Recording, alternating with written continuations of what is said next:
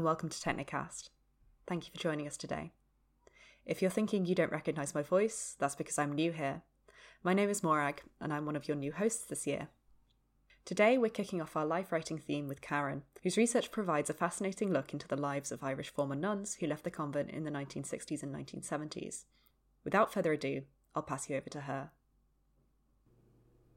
I walked out in the nun's habit, and the morning I was leaving, the Mother Superior didn't talk to me. I think it was a bursar that gave me £50. That's what I got, £50. No clothes, no job, no shoes, nothing. And imagine I had to come home in the habit. It was the most humiliating thing. It was. I found it so humiliating, and I think my parents found it humiliating. And I remember feeling guilty about taking the £50. Would you believe that? The conditioning was so strong, and the brainwashing was so strong, and the mind manipulation was so strong that I didn't think I deserved anything. I mean, if I had the insight that I have now, I would have asked for 3 years' salary at least. I knew I would never, never, never come back. Not only did I never go back, but I never contacted them after I left. Never. And they never contacted me, not once to say, "How are you doing? Are you coping?" Now I was 32. I had entered at 16, and maturationally, and in terms of life's experiences, I was still 16. I had never handled money. I had never had to make a decision. I had never lived and taken care of myself. These are Louise's words. She is describing the day she left the convent after 16 years as a nun. This was in Ireland in 1967. My work explores the life stories of former nuns. And why, and indeed how, did I come to research nuns who left the convent, as this is quite a niche project, although arguably all doctoral research tends to be niche. Well, my mother is in fact a former nun. She spent nearly 19 years in a convent before she managed to leave. And to state the obvious, I would not be here had she not left. So I've always been curious about why she decided to leave and how she navigated this seismic shift in identity, from renouncing the secular world at 15 to then re-entering it at 34. At that time, this was 1968, there was still a stigma attached to leaving religious life. A spoilt nun or a spoilt priest was the term given to those who committed such transgressions. And how easy was it for her to slot back into life in the late 1960s? For example, at that time miniskirts were in vogue, and my mother remembers feeling self-conscious about her knees, worrying that the rough patches of skin would betray years spent kneeling at prayer. She had been head of a secondary school before she left, so she was fortunate to have professional experience to fall back on, which afforded her financial security. And it also gave her a much-needed sense of continuity and familiarity. As she says, "In some ways, I just left one blackboard and chalk and moved on to another." But what about others who left? How did they come to reimagine a different life for themselves? What was their experience of leaving and of life beyond the convent walls? Currently, no study exists which explores the testimonies of former nuns in the Irish context.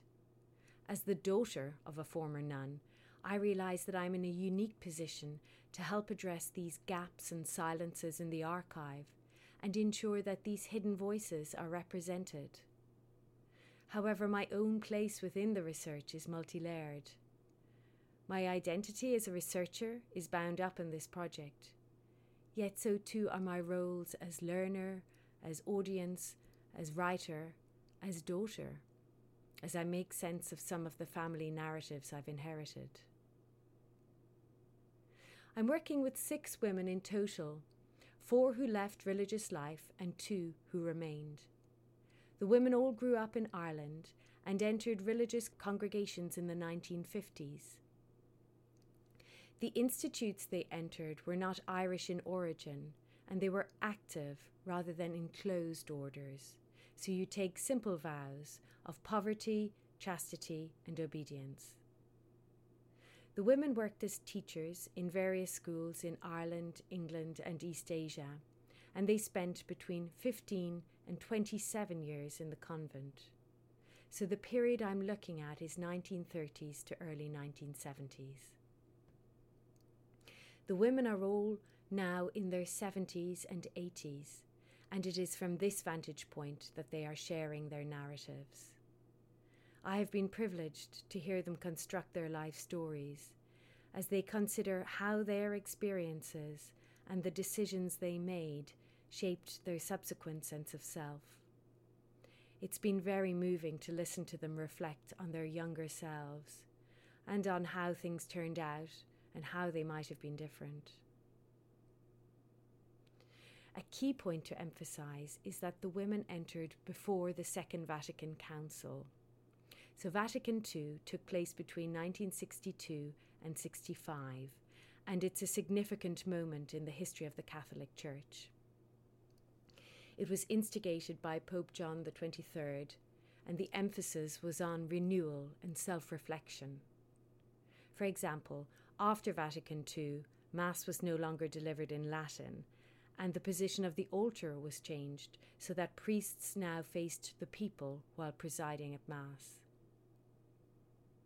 Since the early Middle Ages, nuns, like priests, had enjoyed an elite status within the Church, which meant that, being vowed members of religious orders, they could achieve true spiritual perfection. However, after Vatican II, nuns were downgraded, if you like, and considered members of the laity. But they gradually gained more autonomy. For instance, they could learn to drive, and they could form friendships within and beyond the convent. This would have been prohibited before. So when the women entered pre-Vatican II, the regime was still very harsh and rigid. An individual nun had to surrender her will to her superior and was no longer in control of her destiny. There was still this idea of breaking the spirit and becoming dead to the world. And what's striking in my study is the age the women entered. They were between 13 and 16 years old. My aunt also joined at 13. My mother remembers that my aunt's legs didn't reach the floor when she sat in her chair because she was so very young and small. Not all religious congregations would accept girls that young, but canvassing by religious orders was common at that time, as getting vocations being the term used to describe the call from God to religious life. So getting vocations was vital to an institute's growth and success. And unlike the rest of Europe and North America, where vocations were dwindling in the post-war era, vocations in Ireland continued to flourish. In fact, it wasn't until 1967 that they began to decline.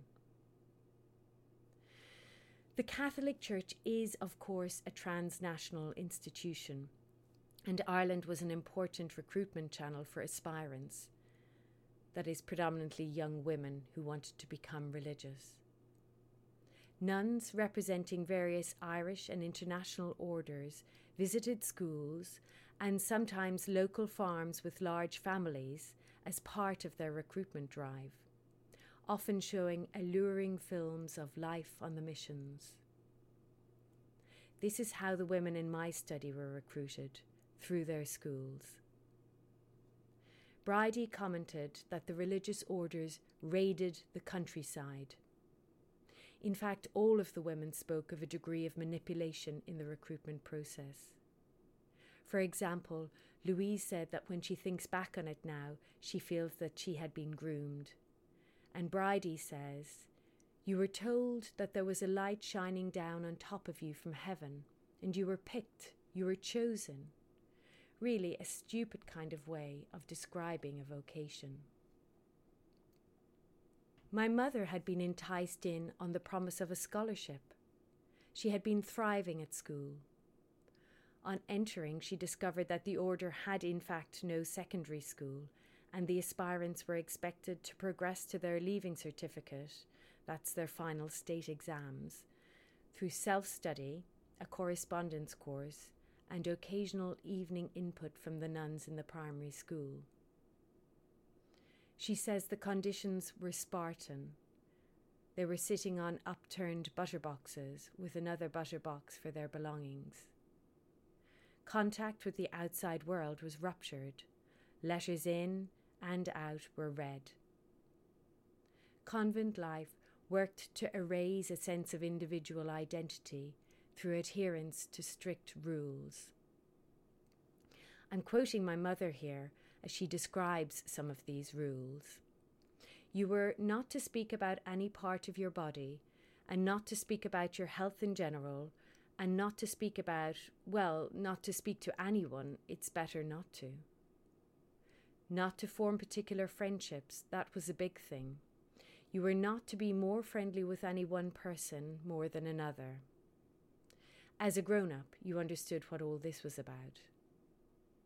Not to pass on impressions. It was a translation. It means not talking your heart out to anyone. You daren't really say. You knew you shouldn't say, I'm very lonely, I wish I could go home. That would be rather sinful to say a thing like that to one of your co-mates.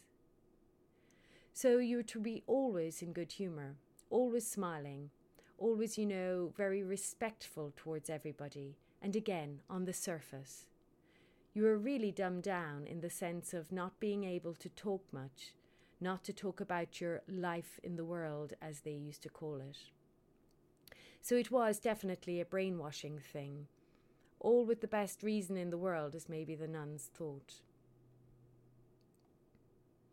Leaving, however, was not straightforward. The women recall many occasions when they expressed doubts to a superior about their vocation, and were told it was the devil tempting them, or if they left they would be damned and in hell for all eternity, or that through their higher calling, as one of the women put it, one's relations down to the third generation would achieve salvation through our fidelity, or that they would never be able to pay back the congregation for what they had been given, and they would submit and stay on. I'm fascinated by how the women eventually came to transcend these dominant narratives, and you have to consider the backdrop of Irish society of that period. Like in many other countries in the 50s and 60s, women were relegated to domestic rather than public spaces. In post-independence Ireland, the Catholic Church and state operated hand in glove. Being Irish was almost synonymous with being Catholic. Having a nun or a priest in the family boosted a family's social capital. So you have the particularities of the cultural context on the one hand, and the women's growing sense of agency and criticality on the other.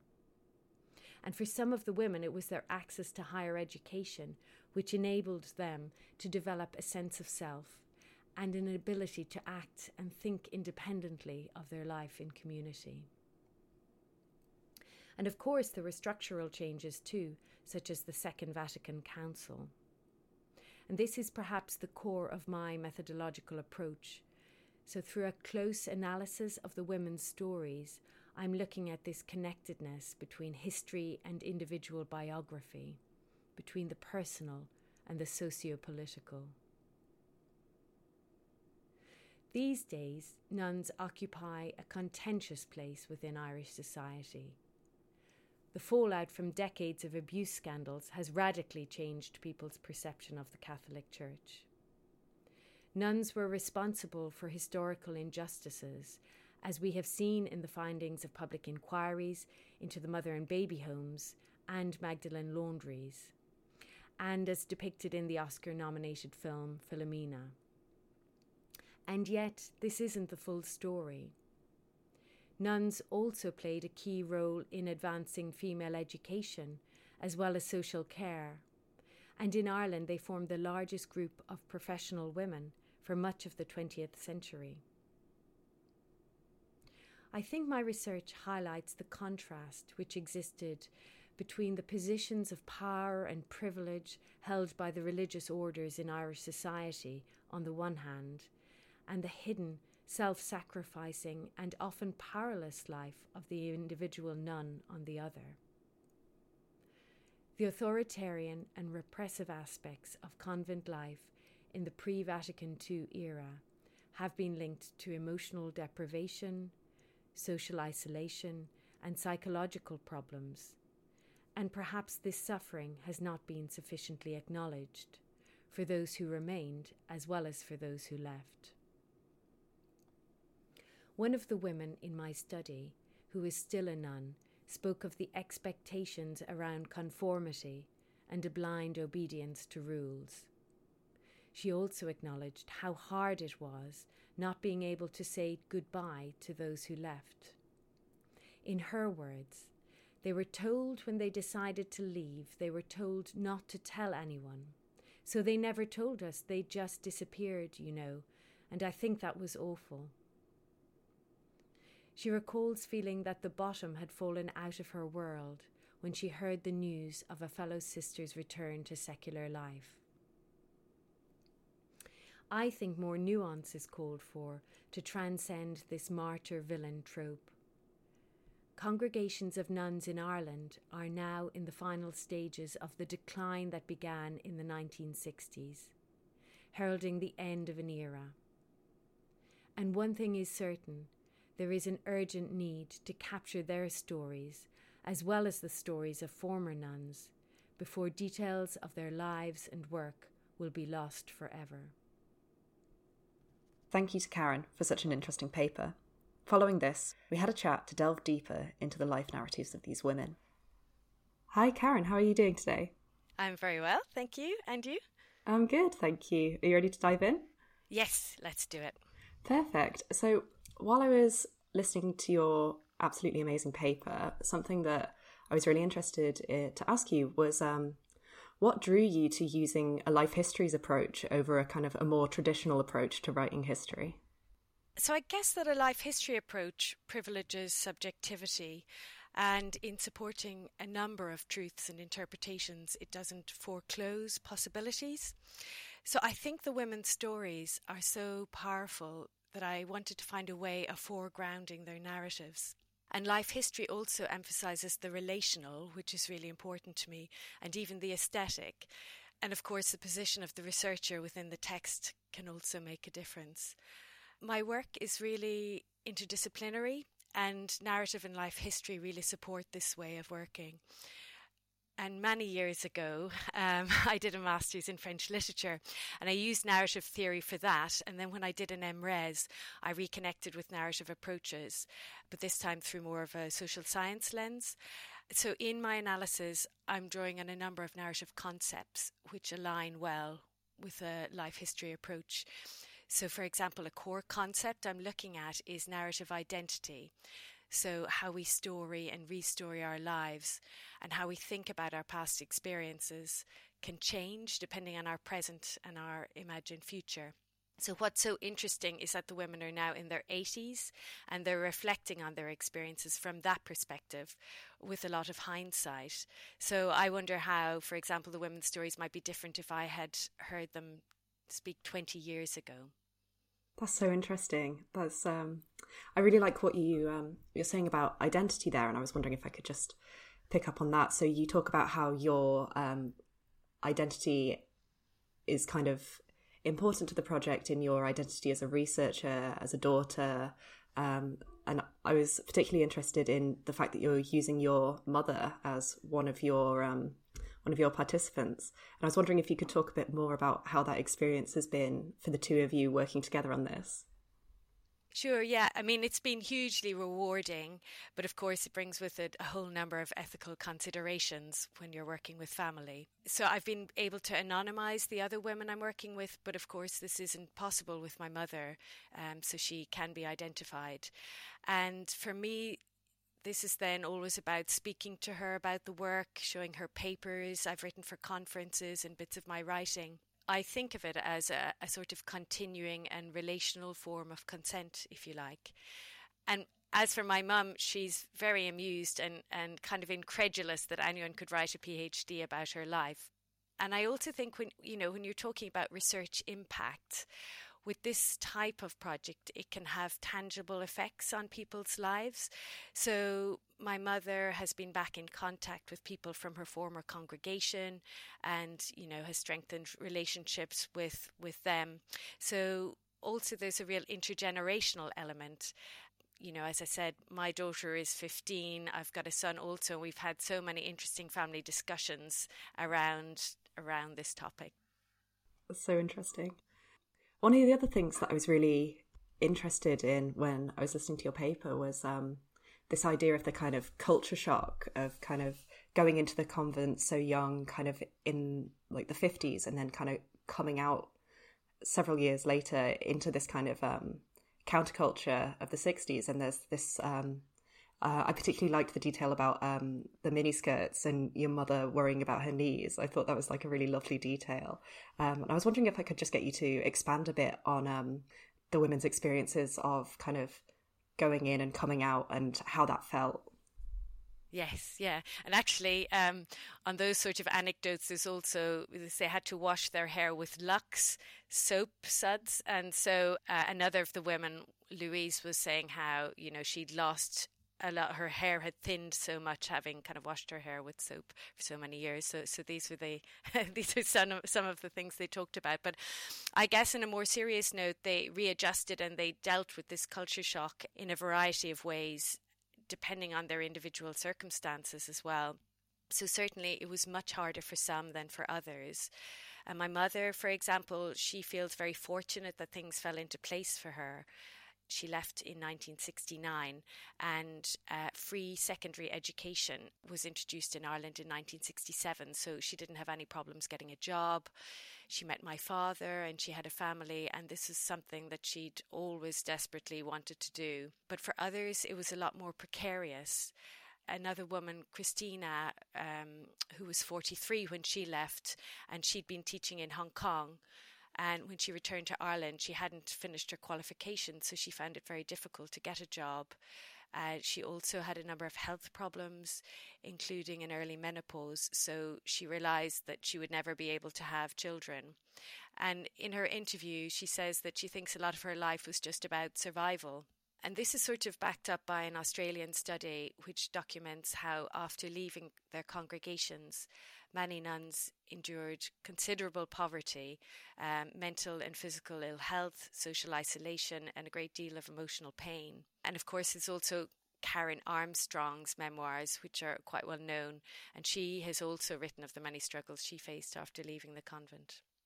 God, that's incredibly sad, isn't it? Because you take all these vows of poverty and then you kind of distance yourself from them, but you then have to enter into this whole different realm of kind of a poverty you haven't chosen, that's kind of socioeconomic. That must have been incredibly difficult for them. Yes, I think, because we're talking, they came in before Vatican II, and when they left, changes were happening, but very gradually and depending on the congregation.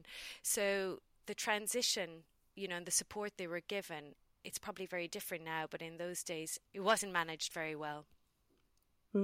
So, because I'm not super well informed on this, could you tell me a bit more about Vatican II and what it means?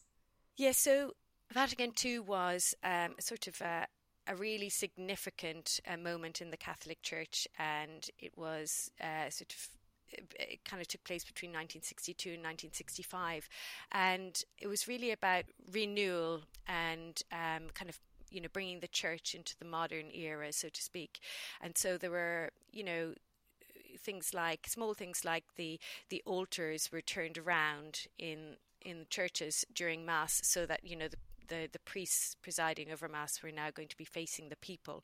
And I think I said that one of the big things for nuns was, they lost this status that they had before, and they just became members of the laity, so kind of on a par with the people. And that was for some a really big, a big change in how they were perceived. And I guess for some as well, in terms of all the sacrifices and the vows they had made, I guess that caused some of them to question. But certainly there was a huge exodus from convents after the Second Vatican Council. But actually what's interesting in the case of the women I'm speaking to is 3 of the 4 women, they had wanted to leave prior to that. They didn't feel they had a vocation, and so their kind of stories of leaving, if you like, they were probably facilitated in a little way by the changes that were brought about by the Second Vatican Council, but it wasn't the council itself that kind of prompted their changes. They were very clear about that. Right. So it's kind of this huge moment of change, but it kind of opens up a condition in which people might then be more open to considering leaving. Yes, I mean, it was a huge structural change. And I suppose what really strikes me is how damaging such a repressive and austere way of life, that they were living before the Second Vatican Council, and how suffering and sacrifice were normalised or even valorised. And I think that must have had adverse effects on people's well-being and normal functioning within the convent. Absolutely. Which kind of brings me to something I wanted to ask you about, this kind of peculiar position of nuns that you kind of articulate in your paper. You say that in many ways, despite ideas that people might have about nuns as being kind of socially conservative, the way they're kind of associated with socially conservative values, that actually there were a lot of nuns who were able to progress some quite liberal causes like women's education, social care. I was wondering if you could talk a bit more about that, because I think it's so interesting. Sure. Yeah. So I guess it comes down to this sort of the portrayal of nuns, I guess, and to recognizing that there was a lot of positive and important work that Roman religious have done. So, for example, although their primary motive was saving souls, they were responsible for opening schools and progressing female education. And this is a global achievement. And the same goes for their work in social care and as missionaries. And in the last century, becoming a nun also offered an alternative to marriage and motherhood, when women were, predominantly defined by their role in the home. So nuns were role models of professional women. And there is a general consensus as well among scholars that in the 19th century, nuns had far more autonomy and power. And it was only as the Catholic Church became more organised in the second half of the 19th century that nuns became more docile and submissive. So there were plenty of trailblazing nuns also. That's fascinating. Which, again, that kind of brings me to the kind of figure of the nun in kind of popular culture, right? So when you were talking in your paper about this kind of unhelpful binary that's been kind of put forward in our images about nuns, this idea that either they're victims or martyrs, it was making me think of the images of nuns you get in popular culture. So I'm assuming you've probably read Small Things Like These by Claire Keegan. Yes. But I was also thinking about the nuns in the Blues Brothers, right? So in Small Things Like These, the nuns are very definitely the baddies, right? Whereas in the Blues Brothers, the nuns, they're not necessarily bad, but they are kind of formidable. They're kind of and much of the comedy of Blues Brothers is coming from the power that these women have over these adult men from their childhood. And so I was thinking about nuns and the way we think about them in popular culture, and I was just really interested in what you'd said about the unhelpful binary of good nun, bad nun, if you like. I was just wondering if I could get you to talk a bit more about that. Yes, I mean, it's such a complex area, and I think sort of builds on the last question, if you like, about the good work that they've done. But, you know, there's also then this argument that, you know, by portraying nuns as evil caricatures, this risks simplifying representations of the past. And, you know, in the case of Ireland, where we've had the abuse scandals like the Magdalen laundries and the mother and baby homes, this kind of enables then state and society to absolve themselves of their part in Ireland's historical injustices, just by, you know, I guess laying all the blame at the nuns' doors. And, you know, Ireland was a very different place in the 1950s and 60s, and certainly it, you know, families also, there's such a stigma attached to, and it was such a socially conservative place that, you know, it wasn't just the nuns who had kind of created this context, if you like. But of course, there is absolutely no denying the part that certain nuns and religious orders played in the abuse which took place in the mother and baby homes and the laundries. I suppose it's just about creating space for nuance, isn't there? Because absolutely, yeah, it is. These are very, very complicated issues and complicated lives, and people can, you know, operate in a certain way in one scenario. No, absolutely. I mean, it's about kind of debunking this sort of martyr villain trope, and also thinking about it in a more nuanced way. Absolutely. And I think that it's not that they are either victims or, you know, agents or victims. They can be, you know, it exists on a continuum. Well, that's fascinating. This has been really great. Thank you so much, Karen. Thank you. It's been a pleasure. A huge thank you again to Karen and to all our contributors. If you'd be interested in sharing your research with us, please do get in touch. Our details are in the link in the bio. Thank you for listening, and see you in a few weeks.